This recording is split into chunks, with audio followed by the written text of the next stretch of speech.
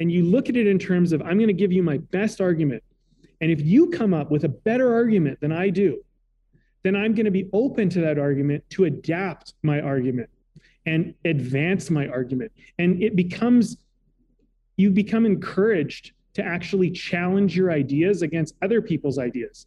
And philosophy is not just about looking up the stars and thinking about what might be out there. It's about minds challenging each other to come up with better ideas through their philosophies. And this is where great philosophy evolves. It evolves through many minds challenging greater and greater ideas to an evolution of better understanding, while having the flexibility at the same time to be like, we could be wrong. We could be missing something. This is Way of the Artist with Brandon Colby Cook and Evan Schulte. Identifying your blocks and demystifying your struggles so that you can claim your own path and make your life a work of art.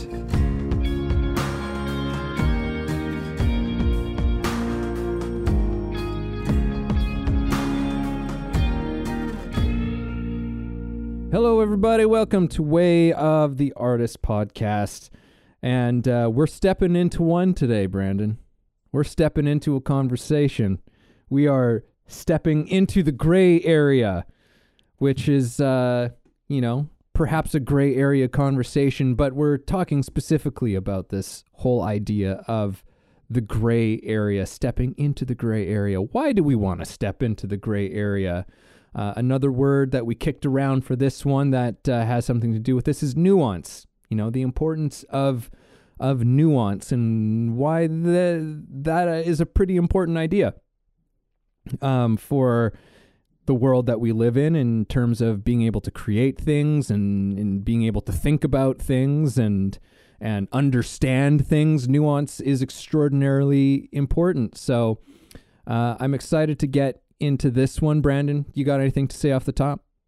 Well, I'm seeing the importance of art more and more as we have these conversations, because it reminds me that we do all have a artistic part of ourselves. We might not always identify as artists, or we might not always think of ourselves as that creative. But if we get too black and white in the world, if we get too simplistic, this or that, right or wrong, black or white, whatever, it becomes a limited ability to essentially have a process. You have a limited process, so you aren't able to actually do much in what you're capable of doing. You have a limited perception because you can't see the nuances in things. You can't see the little details in things. And I think that's why this conversation is so important, because there are these little details and they matter. And if you want to be excellent at anything, whether it be an artist or anything you do, nuance is kind of that's what the master has, right? That the amateur doesn't. And the other part of it is just your ability to actually do anything in the world is limited if you really only have like a couple options in everything. And nuance it turns two options, like black or white, into 100 options or 1,000 options. Maybe it's just 10 options, but it gives you options. And options are absolutely essential and totally important in being able to work through this world and figure out where you can make compromises and where you need to hold your ground and, how much. And just to give an example of that, because I know I'm kind of talking in like these bigger ideas. If you're painting a picture and there's a little bit of blue and a little bit of green, what's the nuance between the blue and the green? Is it all green and all blue and it's just a hard cut between the two? Or is there a blend? And what is that blend? And how sharp is that blend? And how quickly does it transition from one to the other? And, when you fade one into the next, do we really notice where one becomes the other? And I think this gray area is a lot about not just defining like this is where blue becomes green, but where you see the blue and the green in the same thing. And you can kind of find that fine touch to what you're looking at, how you're understanding something, what you're doing, all of that. So that's my initial take. Our conversation leading into this was really cool, and I'm excited to see where this goes. Mm-hmm. Yeah, and just something about what you just said made me, what struck me was also how important nuance and being able to step into the gray area and navigate the gray area is actually plays an important role in being a compassionate human being. But, let's before we get too much into that, let's bring in some like sort of examples, I think, in terms of this idea that we're presenting in terms of like the artistic sense. So there's like a couple of ways in which I'm thinking about this out of the gate. So one thing was something that you had mentioned earlier, Brandon, which was our filmmaking.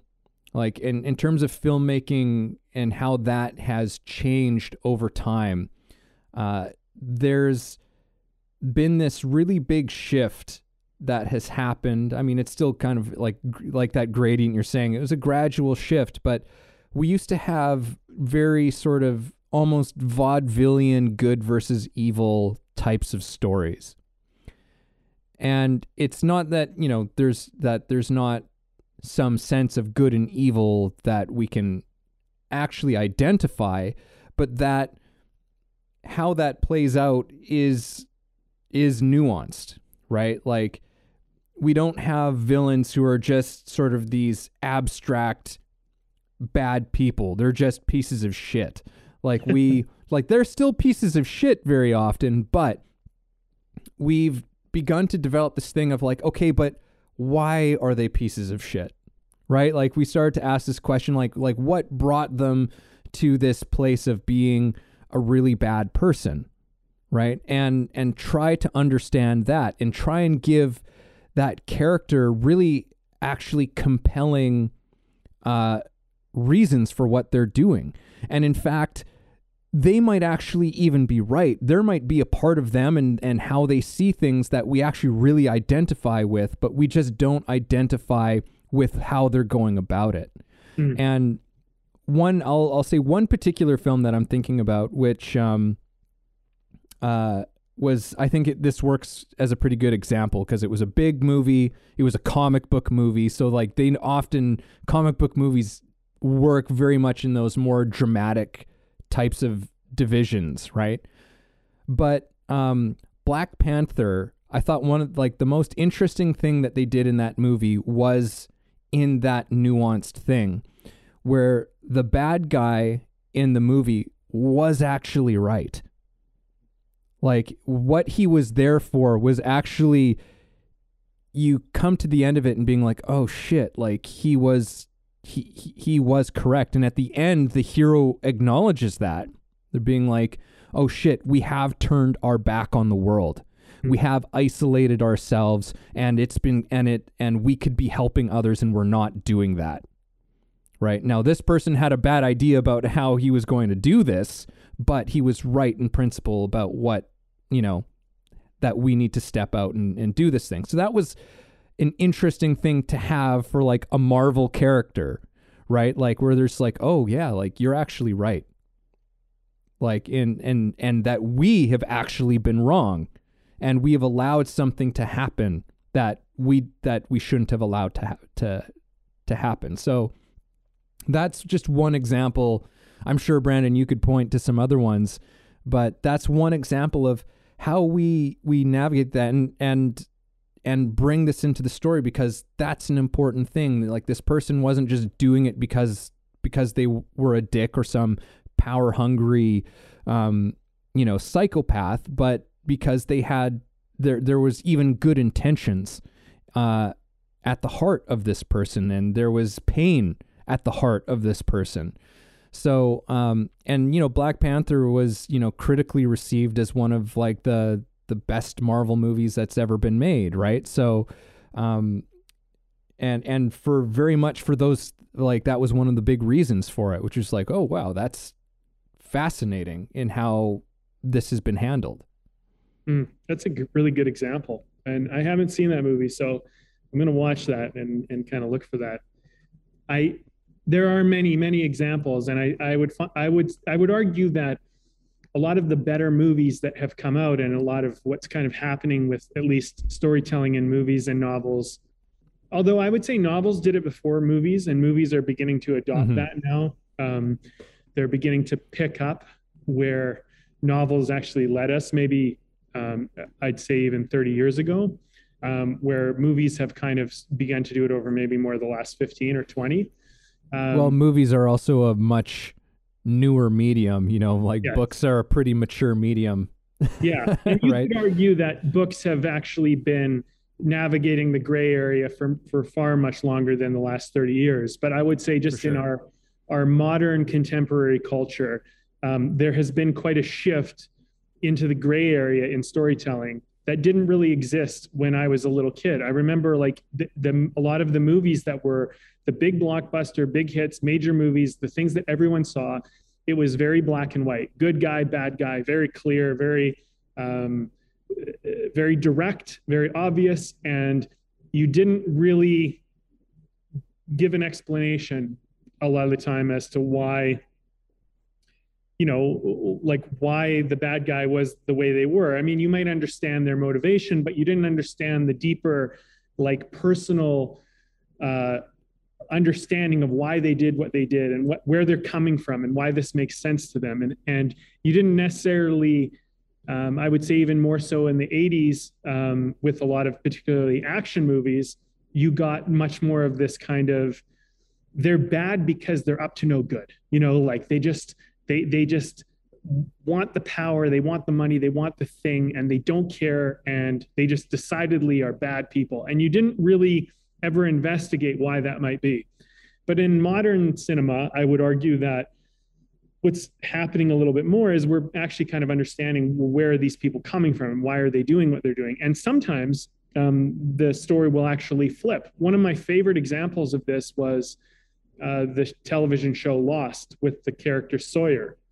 And in the first season of this show Lost, you really hate this guy. Like he's really a despicable character in the mix. And you're like, man, if this guy just was like, if he just lay off, like life would be so much easier.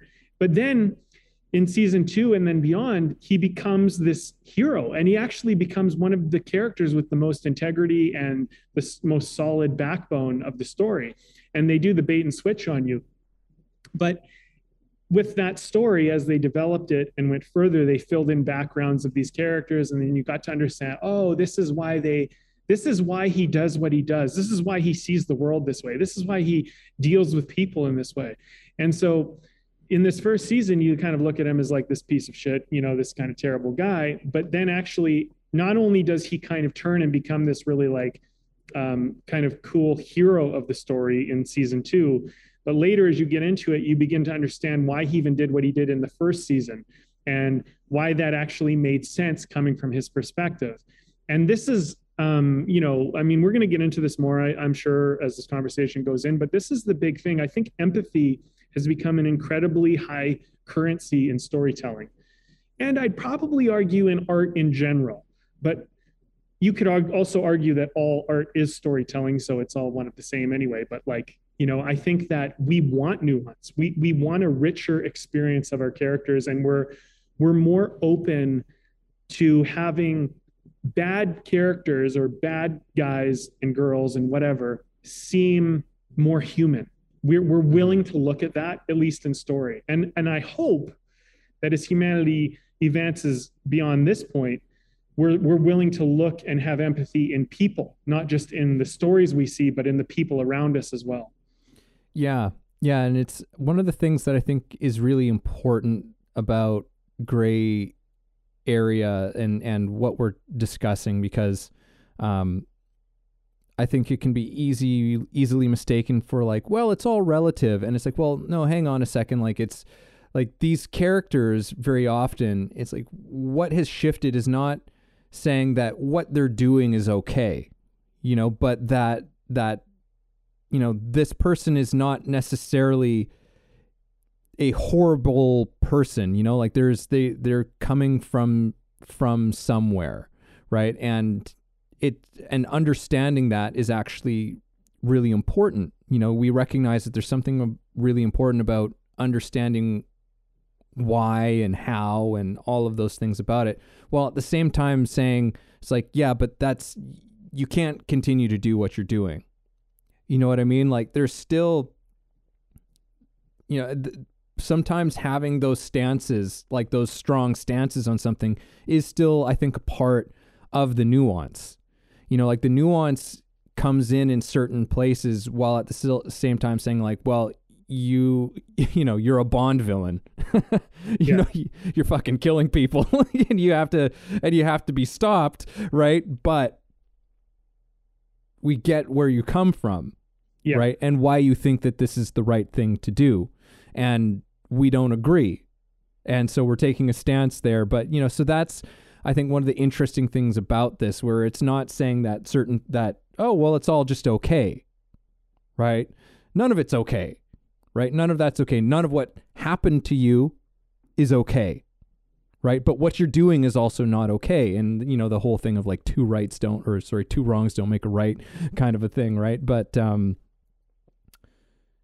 yeah, I think that one other example I thought of with this conversation, just in terms of like, acting background, and I've mentioned this a few times before on the show, but, one of I was probably the same teacher who taught us this, Brandon. It's probably Nathaniel. At least that's where I remember first hearing this from. But he would say, you can't play a character that you've judged, right? You can't judge the character that you're playing. And I remember that was a really big challenge. He gave me a scene at one point where I kill a woman that I just had sex with. From that play Edmund, right? From Edmund, yeah, from the Mamet script. And that was such a hard scene to do. It was such a challenge for me to do, because like, how do you not judge this person? How do you not judge, especially since the play itself, even you go through the whole play, like you can understand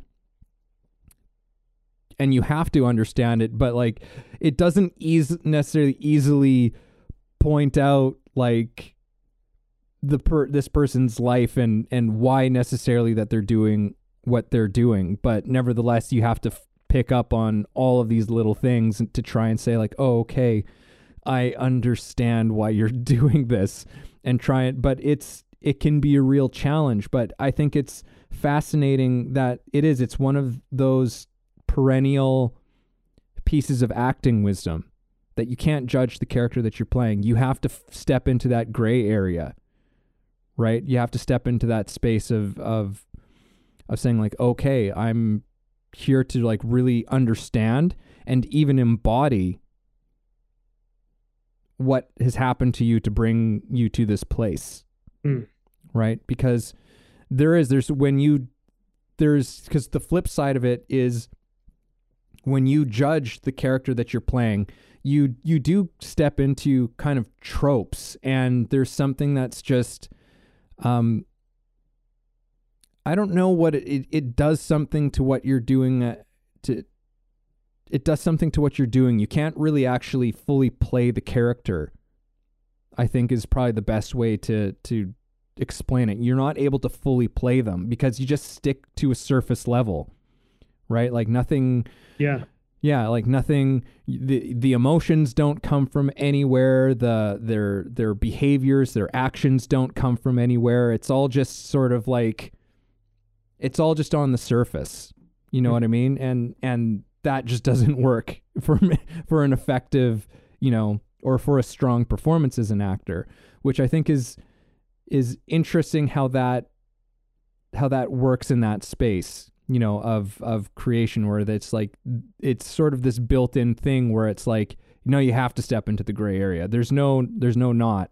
You can't live black and white to be a good actor. There's no substance. There is a term that you shared with me at one point. You gave me feedback on a script, and I found it was one of the most helpful observations of figuring out how to actually make a good character. It was a real turning point for me, because I remember you said these characters feel lived in. And I remember like walking away, because that was one of those comments. You get a lot of notes, you write a screenplay, you share them with a bunch of people, and people say, oh, this kind of works, and blah, blah, blah. And some of it's superficial that you can't really use. but it's just their feeling or their opinion. And then sometimes someone says something, whether they really understand what they're saying or not, and it kind of gives you something. It gives you like an inside look into something that you didn't really maybe consider. And when you said lived in, I walked away and I was like, yeah, these characters are lived in, because in whether I knew I was doing it or not, I mean, at the time I was trying to like live in their shoes and try to experience what their life was like. And I think that's really where all the gray area exists. It's like when you live with these people, you begin to kind of, you feel a little bit of why they do what they do. And, I'll take this even further. After you said that comment, I started looking at like apartments and places and houses and buildings and offices that I would visit. And I would look for this quality of lived in. I actually started looking for it because I'm like, this seems like a really great thing to bring into art. So I should begin to try to see, what is this lived in? What makes something lived in? And I started noticing fingerprints on light switches and the dirt around the corners of cupboards that, you almost don't even notice, but people always open it from that one spot. So they get grease and dirt on the corner of their cupboard. These little things, the corners that don't get cleaned behind things. And it shows you like there's been a buildup here. You know what I mean? With all your art, when you begin to understand how people kind of exist, you start to understand, okay, well, this is where they're coming from. This is what's normal for them. Now, like a character that comes from a ghetto, for example, where friends as they've grown up have died and people in their neighborhood have been shot or stabbed or have gotten in a brutally violent fight and that type of thing. They come from a different world than someone who came up in the suburbs of some like high class, very wealthy debutante type of area where, the worst thing that ever happened to them was someone called them a mean name. But it doesn't mean that one is better than the other. It's just that they have a different sensitivity. They have a different understanding of what's acceptable and what's appropriate and what you can kind of do or get away with, or how you survive, because that might be an element. And I think that as artists, if you're listening to this conversation and you are an artist looking to advance your art, you want to begin to find that gray area. You want to find that quality that, most people don't see. Like, now to go back to my reference point, most people see, oh, that's a kid in a ghetto, grew up with a pretty hard life, doesn't have a lot of money. Those are all black and white statements. Gray area is like putting ketchup on a piece of Wonder Bread because there was nothing in the house to eat that day. That's lived in. That's the gray area. That's the thing you don't see. So when this character goes and steals a sandwich from the neighborhood shop, you understand what they were dealing with. Whereas the kid that came from the suburbs, from this debutante type of like wealthy family, and they didn't like the steak that was put on their plate that day. You know what I mean? Like, it's a much different lived in experience. So, could you argue that the theft by the wealthy person is actually worse than the theft by the more poverty stricken person? I mean, that's a whole other moral quandary that we might not be able to navigate for sure. But these things matter in your art. They're relevant. And I think that's kind of a big part of what we're trying to bring up here. Mm-hmm. Yeah. Yeah, absolutely. And it's because, this is not to necessarily engage in a conversation of like, well, which one is better or which one is worse, because these are, we are touching on extraordinarily complex subjects, right? Which, people have been debating for eons and eons and eons. We're taking on more so the conversation of just, the nuance itself, the conversation itself, which in many ways is the acknowledgement that it's like, it's complex. These are complex problems. These are complex situations. These are complex people. There are so many things that are interacting and intersecting with each other, forces, social economic forces, psychological forces, like they're like, and those are the only two that are coming to my mind, even though I know there's like a million things, that historical forces, there's, Like it's just, there's so much stuff that comes into play that makes so many of these issues so complex, which is part of the rationale in some ways behind why we need to embrace the gray area, because it's just like, look, like there's so many things going on to create these situations that for these people to be acting the way in which they do, or whatever it is, that you can't to just say, oh, well, it's just because of this, to reduce a person or a situation down to it's just blah, blah, blah, blah, blah.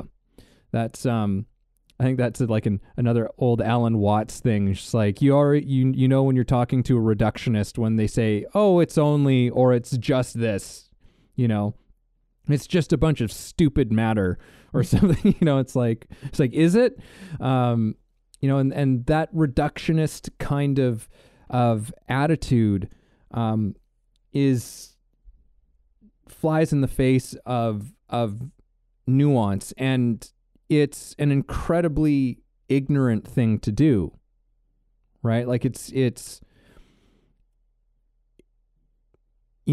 nice to be able to, like, I understand the desire to make something to try and just reduce something down into, well, it's just because of this, right? It's easier to grasp. It's easier to grab onto. It can give us a sense that we understand something, or, it gives us a sense of security, at least in the short term. But the problem is that it's too blunt an object, in order to really fully penetrate into what the actual problems are, or what the actual situation is. So we have to embrace nuance, just because it's the wise thing to do, right? If we're actually honest about trying to really understand complex things, then we have to accept complexity and nuance and all of that stuff. Yeah. Wow.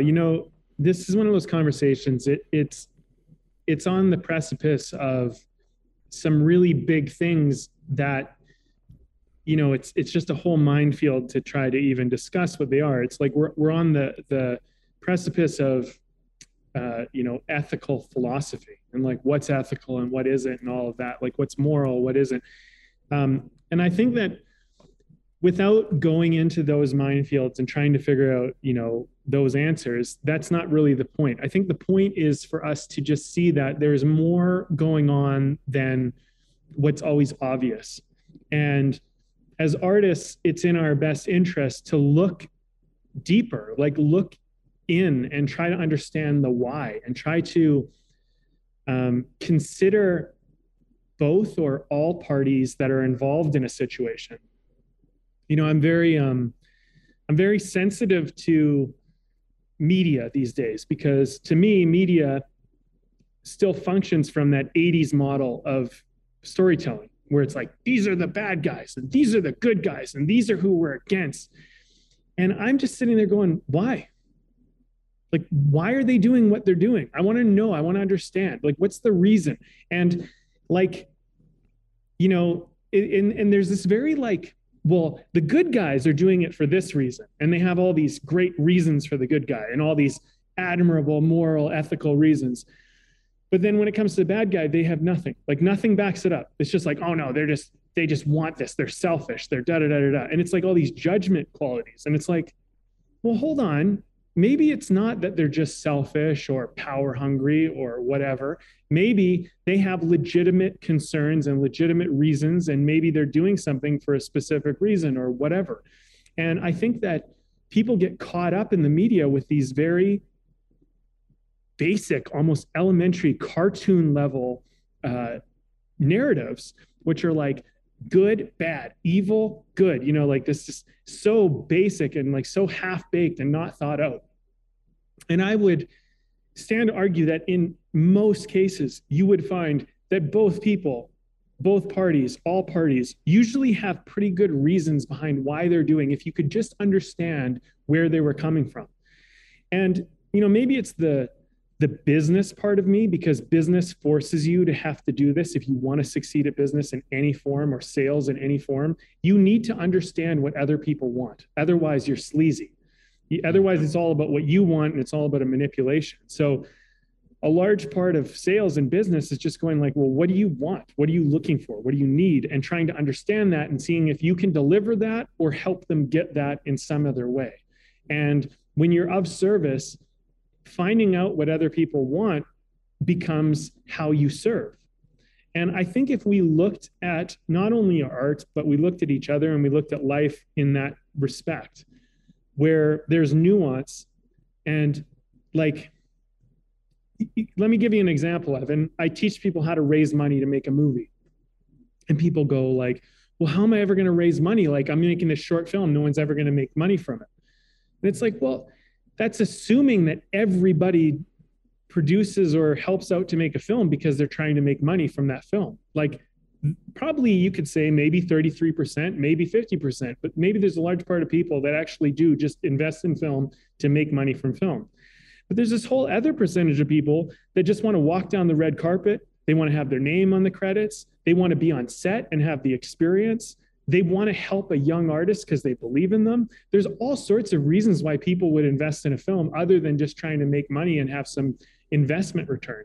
And so it's such a limited perspective if you're like, everybody invests in film because they want to make money. That's black and white thinking. But when you see the nuance, when you see the gray area, all of a sudden you have options and it becomes more possible. And that's kind of my point here. It's like, we're not always seeing the whole picture. We're seeing very limited perspectives. And it's kind of like being colorblind. It's like you're not even picking up something that's there because you're not allowing yourself to, but you could be capable of it.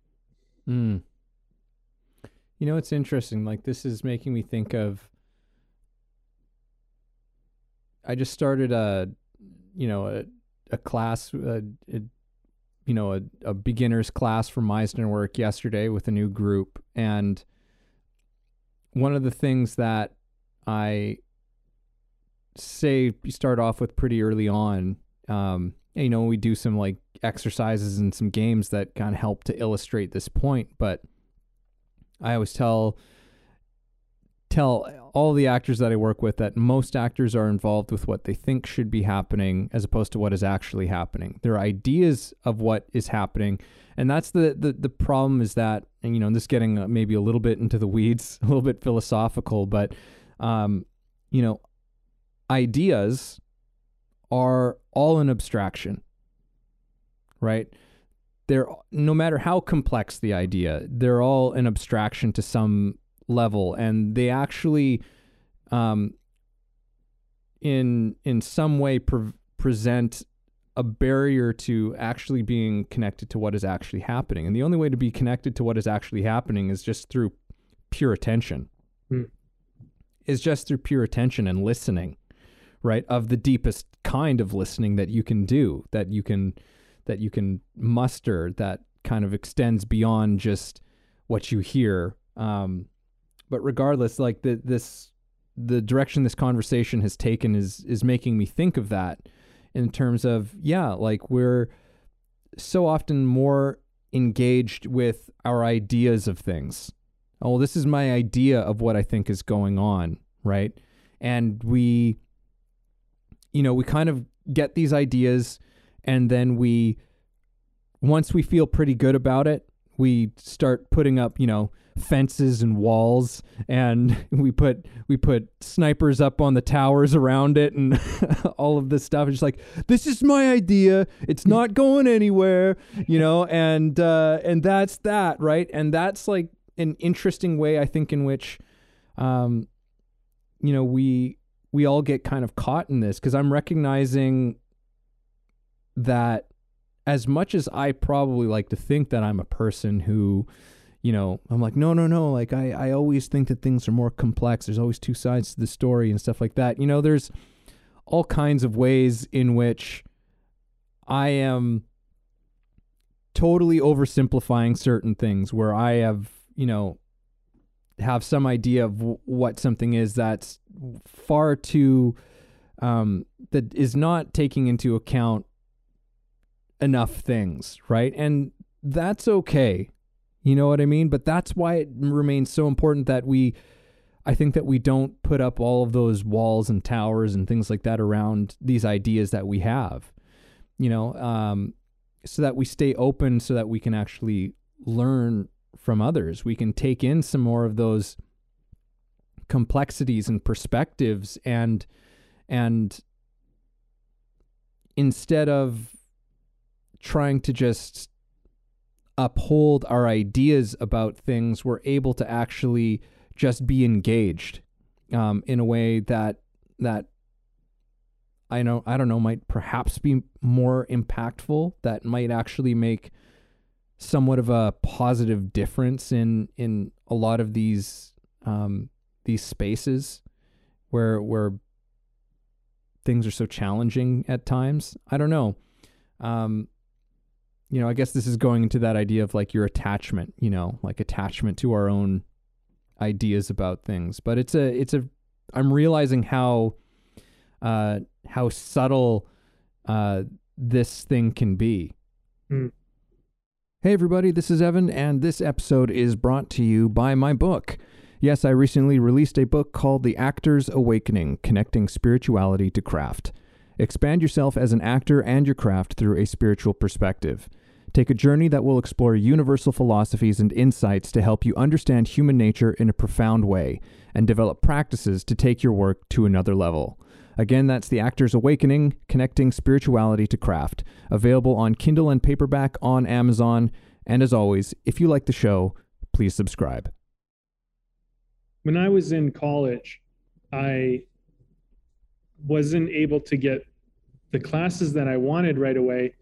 I had to kind of just jump into what was kind of available to some degree, but I don't know, because I didn't have a specific thing that I could just kind of pick and choose. Cause when you kind of enroll, at least in the college that I was in, everybody's trying to get these specific classes. And so the demand is really high. And so what I would do was I'm like, shit, I can't get into any of the classes that I want. And they were saying look, you can go to the class, you can sit there and you can audit it. And you can ask the teacher after you're done sitting in the class if they'll let you in the class. And so I said, fine. I'm not taking these bullshit classes that I'm stuck with. I'm going to go to the classes that I want. And so I went, and but when I went to college too, I didn't go to college for maybe the same reason that everyone else goes to college. I went to college because I wanted a college experience, and I actually wanted to learn. I wasn't trying to get a degree or do any of that. I was like, hey, I'm going to go to college. I wanted to learn film, but I couldn't study film right away because I couldn't get into the film production. There was kind of a process you had to go through. Regardless, I saw these philosophy classes. So I started going to these philosophy classes, and people would say, well, you can't make any money from philosophy, blah, blah. And everyone was there to get a job or something, get a career. But I was there to learn. And when I went to these philosophy classes, I went in with this open mind because I was interested. And what I learned through philosophy was that philosophy, if taught well, actually opens your mind, and it actually creates more questions than you even started with. And that can be frustrating at first because you're like, I came here to get answers and all I'm getting is more questions. But your questions get better, they get deeper. And what you ultimately end up finding out through philosophy, if you are very genuine in your study of it, is you find out how little you know. And that humbling experience of realizing that you know so little and that there's so much to learn actually makes your opinions much more flexible, because you're like, how could I have an opinion for sure on this if there's so little I know?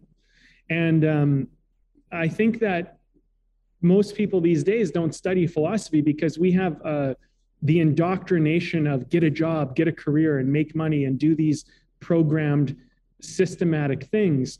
And if we went more genuinely into our education with the willingness to learn and open our minds, to learn about people, to learn about things, to learn about everything, to just challenge our ideas. And one other thing about philosophy is when you do philosophy, if you're studying with good teachers, now there's probably some terrible teachers out there, but like if you're studying with good teachers, you have to make an argument for why you think something works a certain way or why you think it is a certain way. And you have to back it up and you have to figure out how to actually present this idea. And it's not so written in stone. You're actually working from other great minds and you're trying to pull in things. And sometimes you're even using life experiences to like color what you're trying to demonstrate. And you have to be aware that it's just your experience as you're referencing it into the idea that you're presenting. Otherwise, you end up basically your argument breaks down because you're basically too tunnel vision, this type of stuff. But people don't do this. And this is kind of the frustrating thing I find is that people get in these ideas where it's like, well, I know how it works and this is it and I'm right. And it's like, you don't. Like, I can tell you one thing. You don't know because there's so little that we all know. And you actually look like an ignorant person when you start making these statements and these things about what you say you know and how things are. A wise person uses what they have as the best possible argument you have. And you look at it in terms of, I'm going to give you my best argument. And if you come up with a better argument than I do, then I'm going to be open to that argument to adapt my argument and advance my argument. And you become encouraged to actually challenge your ideas against other people's ideas. And philosophy is not just about looking up the stars and thinking about what might be out there. It's about minds challenging each other to come up with better ideas through their philosophies. And this is where great philosophy evolves. It evolves through many minds challenging greater and greater ideas to an evolution of better understanding, while having the flexibility at the same time to be like, we could be wrong. We could be missing something. And I think like the nuance that we're talking about it's a lot of the philosophy. It's this untapped, untouched, magical area. And if you just opened up to it, you could not only find incredible art from yourself, but you could find that there's great thinking and great potential inside of you and others that you're just not seeing. Yeah, it's you bring up a lot of really terrific stuff. I think that you said something about like this sort of attitude of like, I might be missing something. And I would take that even a step further, which is to assume an attitude of like, I'm probably missing something. I am most likely missing something. That doesn't mean that you don't have good, important, relevant ideas, thoughts, things to share around, whatever subject or thing it is that you're addressing, but that there's so many things and you have a possibility to learn more about it, to continue to grow and learn and adapt. And yeah, I love that you brought in just the topic of philosophy itself, which is, it is interesting because philosophy is still taught, and yeah, it's doesn't necessarily show any direct career paths other than to basically be a professor or maybe a writer, right? But it doesn't necessarily like, all right, you've got your degree in philosophy, now you can go and get a job and go and get a job at Amazon. But I think that an education in philosophy serves everything that you do wherever you go. And yeah, it's like I've for years and years, and this about me, Brandon, I've said for years that like I think that philosophy should be a part of public education. I agree. Like 100%. I think in high school they should at least have to do like 2 terms of philosophy. Like I just think that would be such a good thing that we would do for our societies if everyone got a little bit of an education, just to have that little piece of like, whoa, what do I know? do I know anything? But learn how to ask questions and how to observe and to embrace that kind of unknowing and take on a kind of curiosity instead with how you go about your life and how you're living. There's such a philosophy demands a certain kind of intelligence to come from us, teaches us to think, in more intelligent ways, which is like, come on, like maybe there's no direct career from philosophy necessarily, but it's just so important for anything that you're going to do. And actually we're all engaged in philosophy to some kind of a degree. We just don't necessarily think of it always in terms of philosophy, but yeah, I mean, we have a philosophy, but sometimes our philosophy was one that was handed down to us and we never questioned it. And like, we all kind of have a philosophy. It's just that not all of us have critically thought out what that is. Mm-hmm. And we're functioning on a system that assumes, it makes a lot of assumptions. And I think one of the things about philosophy, and I don't mean to cut you off, but like, I would argue that actually philosophy is actually one of the best things for a career path. Because if you think about it, this is the thing. I was talking with my class about this the other day, because like I teach artists how to make their careers like entrepreneurial, how to take charge of it and stuff like that. I teach them some tricks on how to look at things differently. I would attribute that to philosophy, because what philosophy taught me was how to think, and it taught me how to think about things. And I think here's the big thing. We live, at least if you're in North America currently, I don't know what the fuck's going to happen, but like currently we live in a society where you can start a business. And why is most people taught that they should trade their time for money? Is the worst exchange you could ever make in existence. Think about it this way. Time is the one resource that runs out and you can never get back. You can always get more money. You can always get more of everything except time. Time is a finite amount, and you have roughly about this much time. And every hour you give up to exchange for what? A certain dollar amount? That time you're selling off the most valuable resource, the most valuable thing you have in your life. But most of us are taught in a system to trade our time for our money, which is the worst exchange that you could ever agree to. And if you looked at it in terms of, could I exchange value? Now, you could exchange value and you could make literally thousands, tens of thousands, maybe just hundreds, but you could make, even hundreds of thousands in some cases for exchanging value. And that value could be exchanged in a matter of moments. And all of a sudden, you've made in a moment what it took someone a year or a lifetime to make. So the fact that we are in a program that taught us to basically, our philosophy is I work, I trade my time to make money is a philosophy of life. That's how you do life. And that's your philosophy. And I am challenging everybody out there saying like, is this really the best philosophy? And are you okay with this philosophy? And if you're not, then it's time to learn some thinking. It's time to learn some philosophy. It's time to challenge these ideas that you're taking for granted and functioning with as though they're okay and normal. When you live in a society that will literally reward you for the value you could provide instead of the time. Now, if you lived in some third world country or some place where they don't have that opportunity, fine, change your time to try and figure out how to get out of that or sort that out. But you live in a society, if you're in Western culture, at least right now in North America, where you could get paid for your value. And the fact that you don't do that is very concerning. And if it's not concerning to you, then I don't know what will wake you up. And so your philosophy needs to be challenged, because your philosophy of how life works and how even who you are in this life, if you don't challenge this thing, you are doomed to exist in that pattern, right? And philosophy, in my opinion, it gives you options.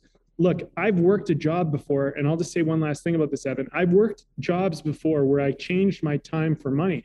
And like, I don't look down on anybody who does that, because I think that it's wonderful. We have jobs and we have a way of doing that. But if that's your only option and you're frustrated with life and you just don't know why, and you can't have anything you really want, and you're feeling depressed and you're popping a pill to deal with that depression, and you're having a drink and you're just trying to escape to the weekend, like, this is the philosophy you're working with, time to go, man. It's time to challenge that whole idea.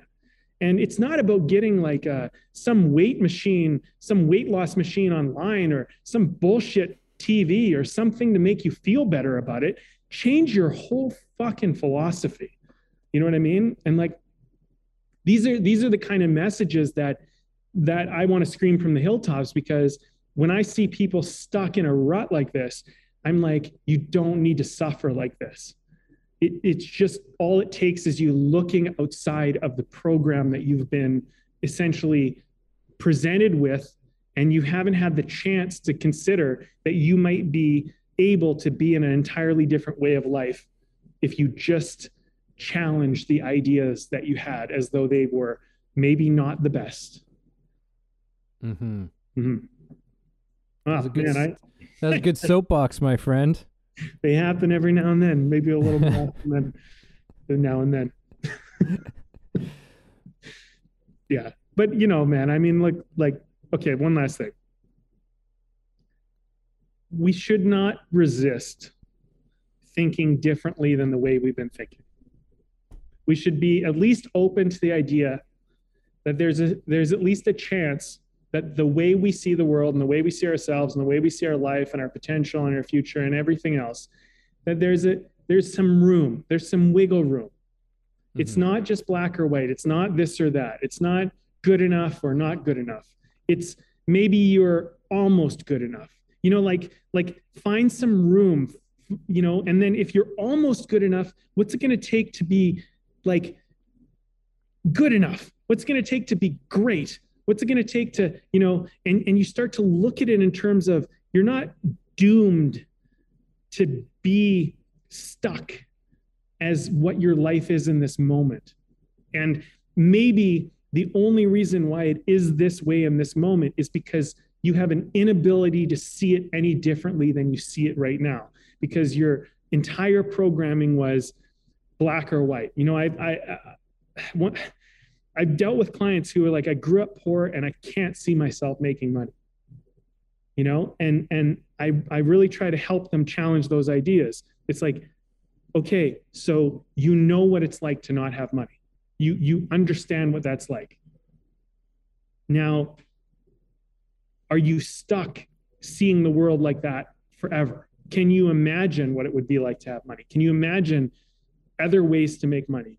You know, like, you got to push yourself out of the comfort of your black and white ideas, because they literally limit you in all your options and potential.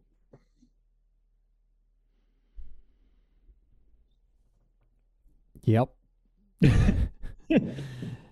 Yep. I want to just read this out to everybody. I had said this to you before, and because I think this is really terrific, and I think that there's actually a little bit of a play on this, I'm realizing as well. But the quote is, "Tyranny is the deliberate removal of nuance." And that was from a award-winning documentary filmmaker, Albert Maysles. And it's interesting, because I came across that quote, I don't know, a while ago, maybe a couple of months ago or something like that, and was really struck by it. But I also think that in many ways it flows in the opposite direction. You know, I think that it's not always necessarily a deliberate thing, but I think that when we fail to allow nuance into our own thinking, it creates tyranny. Mm. You know what I mean? On some kind of level. And even with what you were saying, when we don't allow nuance, you mean? Yeah, when we don't allow nuance, like it tyranny arises in some kind of form, even within our own selves, like the sort of picture that you were painting just a few moments ago, where it's like, well, look, your thought, your philosophy, your mindset on your life is causing tremendous suffering in how you're going about life. In a way, that's almost like being tyrannical to yourself. You know what I mean? And it's like, okay, maybe there's some room for some nuance. Maybe there's some room for something to come in here. So, I love the quote, because I think that in many ways, yes, there is, in terms of like, if we're looking at it like a historical, like a historical political concept of tyranny, as, like, well, this is like the people in power and they deliberately remove nuance, and that is, that's tyrannical, right? But I think that, like everything, as we're discussing, there's nuance to this whole thing, and there's like that works in some different ways as well. There's a kind of tyrannical game that we can almost play on ourselves, is really the point I'm making, I guess.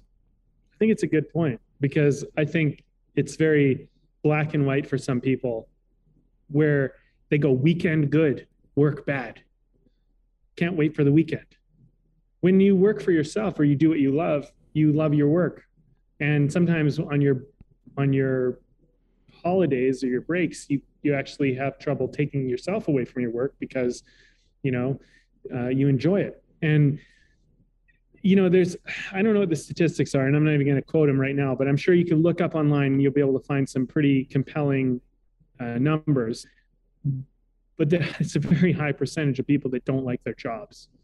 Mm-hmm. It's a very, very high percentage. And not just in like third world countries of people that feel like they have to do, because actually those people tend to not really have an opinion as much, from what I understand. It's actually people more in countries that are sovereign and free, where they hate their jobs because they didn't imagine themselves being kind of in that world.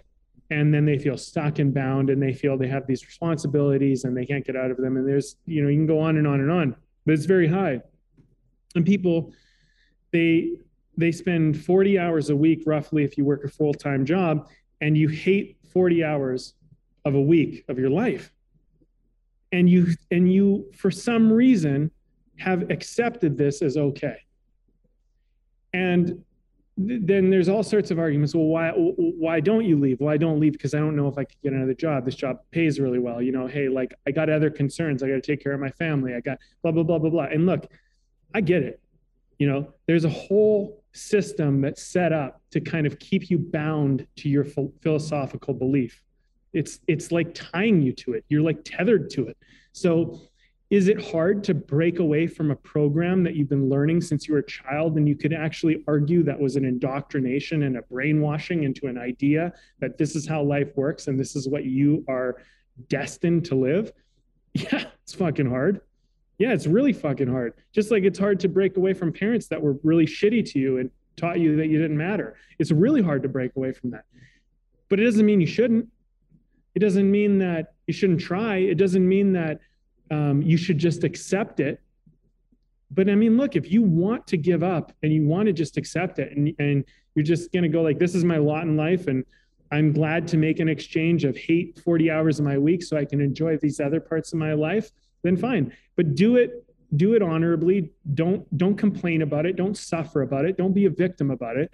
But if you're here listening to this conversation and this something is resonating with you, like I'm calling from you soul to soul, from spirit to spirit, from person to person, from child to child.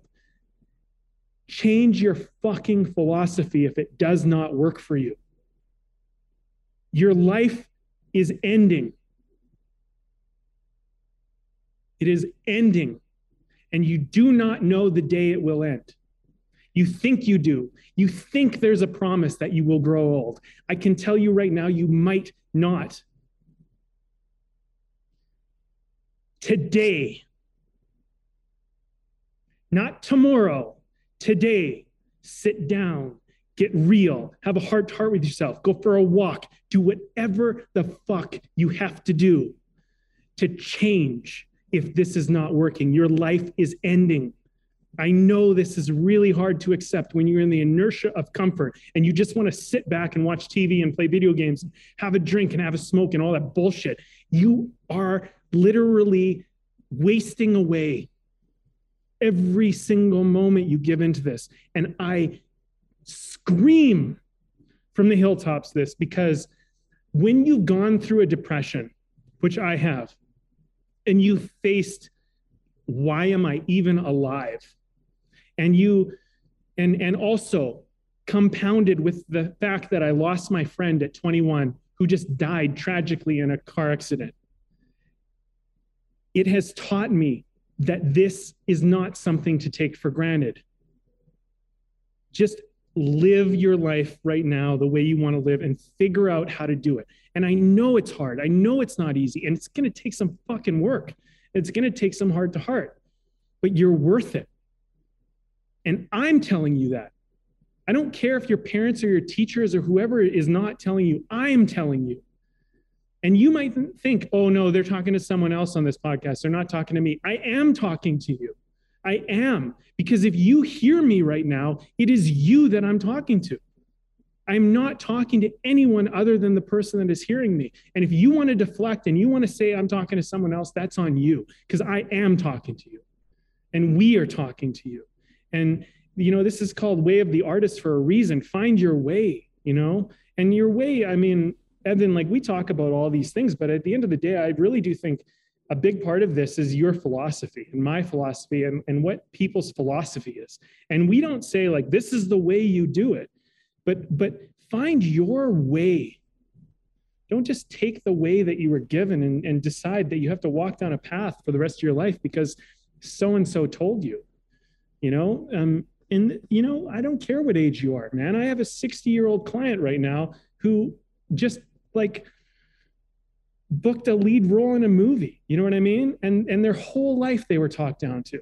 And they said, you know, like I was a victim my whole life. And then I just decided to take charge of it. It doesn't matter how old you are. It doesn't matter. Like you're here now and this is your life, you know? And I think like, this is the nuance, right? The nuance is in you.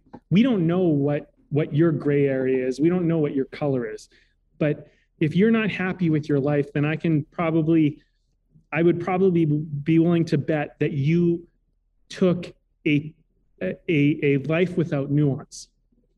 Because nuance is exciting. Nuance is fun. Nuance is fulfilling. Nuance is personal and dynamic and interesting, and it's you, and no one else has the nuance that is you. So it's in your best interest to find it. You know, I know like today I'm screaming from the hilltops with these little speeches, but like, man, there is a part of me, I have to say this, there is a part of me that wants to reach out into anybody who's hurting out there, anybody who feels lost, anybody who just feels like they're missing purpose. And I so desperately want to just help you just find a step in the right direction. Not just because I'm like some great guy who's trying to do good in the world, because I see me and you. And I know what it was like when I was totally lost. And it taught me how important that is. So that's why I say this, you know, and that's what I have to say for now. And that's all I have to say about that. Yeah. Let's talk some beer for a moment here. Sure, man.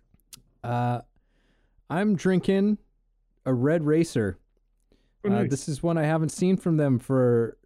I think this must be a brand new thing from them.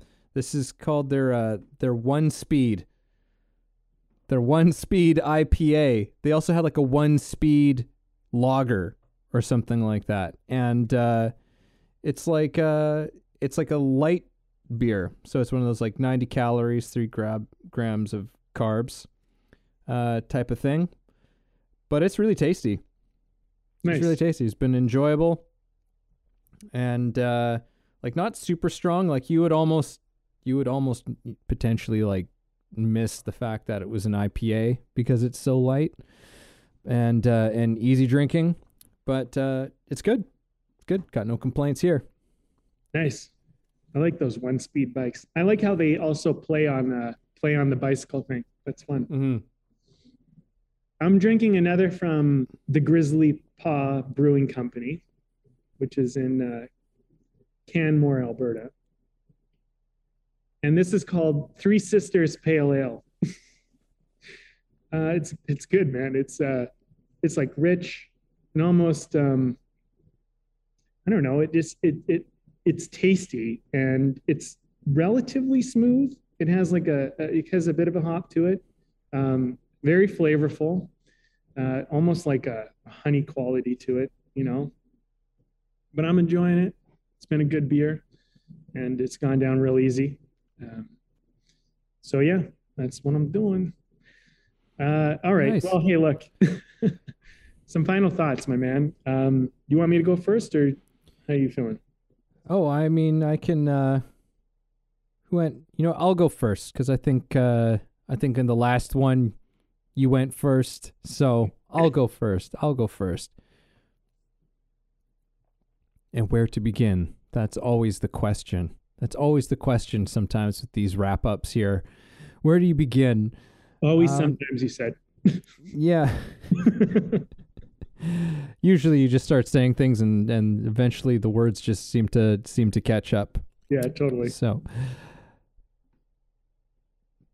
this has been a really interesting conversation. I appreciate that it went into realms of philosophy and things like that. I think that it's really comes down to me for this thing of like you don't know and you don't ever really know.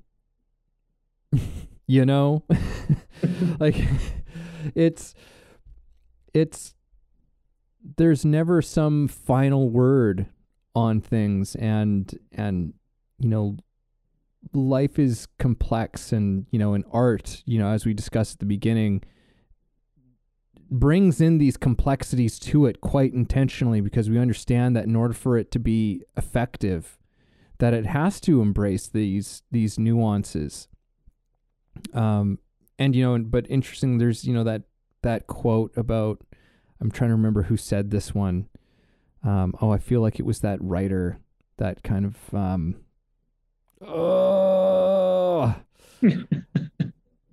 anyhow, I can't think of it, but it was something like an intellectual makes a simple thing complex and an artist makes a complex thing simple.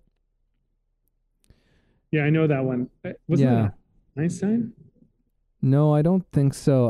I feel like this guy's name is like right on the tip of my tongue, and it's just not coming. But anyhow, I think that in terms of what that has to say about art, like it's still saying like you have to immerse yourself in the complex thing, right?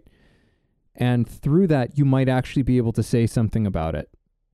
You know what I mean? But there's never some final word on things. Like it's things are always changing and evolving and growing, and it's important that I think that we approach things in this kind of way. It doesn't mean that you don't get to have opinions about certain things. It just means that you get to have more complex opinions about certain things, and you're open to having your mind changed about things, and that's a terrific thing. That's a beautiful thing. So I think getting outside of our attachments to our ideas about how we think things are is an important thing for us to examine.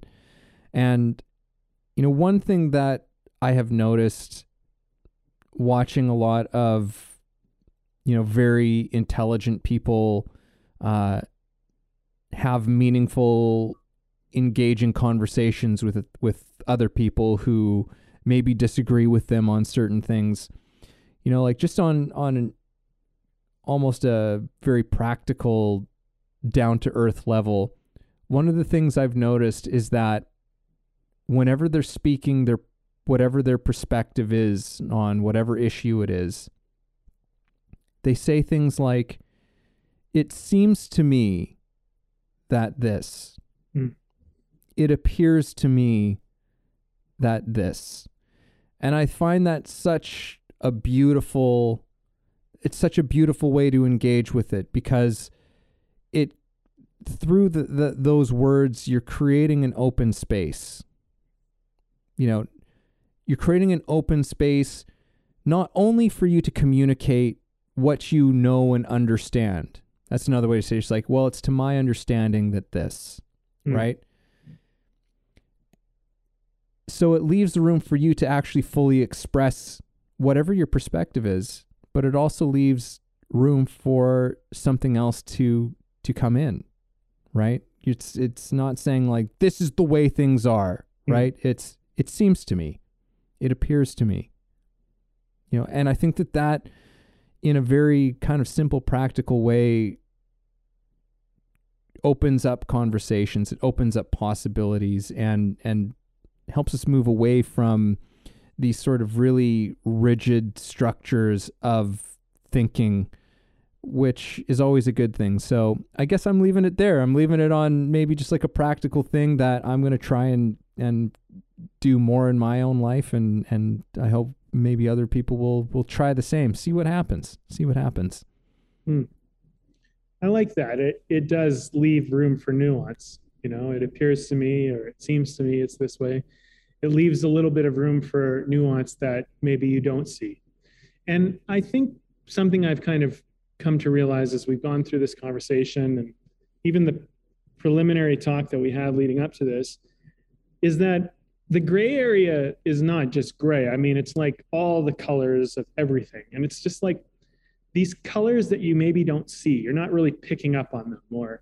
As an artist myself, I can say that, there's times where you're trying to create something and you can't quite get it to read the way that you want it.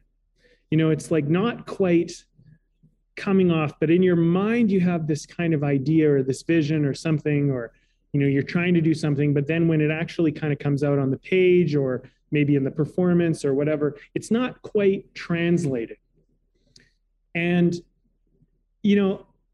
I think for an artist's perspective, it's the humbleness of knowing that there's a part of it that you can kind of see, but then there's another part of the humbleness of like, can you actually do what you see?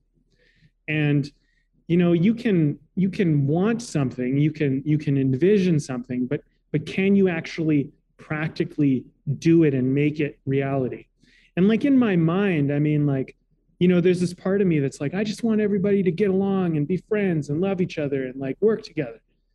But in reality, we don't all work like that. We don't all work together. And there's a rubber meets the road kind of part of the nuance of just how people work together. And we have so many different opinions and points of view and stuff like that. So I think like one of the things that I would walk away with this is just like being flexible with looking at it in terms of like your color palette is only so deep. And every person you meet and everything you look at or experience, like try to make your color palette richer by trying to understand it, by trying to investigate it and look into it and see where it's coming from, where they're coming from. This can work on very like a lot of different levels, like maybe at some point in your life, you were the bad guy. Maybe you did something bad, and the nuances in the forgiveness of yourself, in the understanding of why you did it. And, maybe you didn't really know what you were doing and you didn't know the effects of what you were doing. And so at the time it seemed okay, but now that you have perspective and you saw the damage it caused, you realize it's not okay. And that's part of growth. And to have a certain amount of like, yeah, like, you know what, I fucked up there. I remember this one time, a friend of mine, he asked about a girl that I was dating, and her and I had an incredibly like wonderful relationship. but I was not in a good place in my life. I was working through some stuff and it was hard. And, you know, I pushed her away. And, you know, my friend asked me about it. He said, you know, what happened? And I said, I fucked that up. He was like, oh. And I was like, I fucked it up. And I can take responsibility for that. It's on me. But I don't know if I could have done any better than I did. But I own the fact that I fucked it up. You know what I mean? And I think like if we look at life that way, if we look at the nuance of how like you're not perfect, nobody's perfect, everybody's doing their best, we can all kind of find a more of a common ground with each other. You know, and sometimes maybe people's intention is not good, but like sometimes people are just fucking it up. And like try to look for the room of just kind of going like trying to understand that maybe people, they're doing their best, but maybe they're not doing the right thing. And maybe they don't intend to do the bad thing. Maybe they're just doing the bad thing because it's the best they can do. And maybe you're doing the bad thing because it's the best you can do. And so I think if we find these nuances with each other, not only will our art be better, but I truly think we'll all be better together and better for ourselves.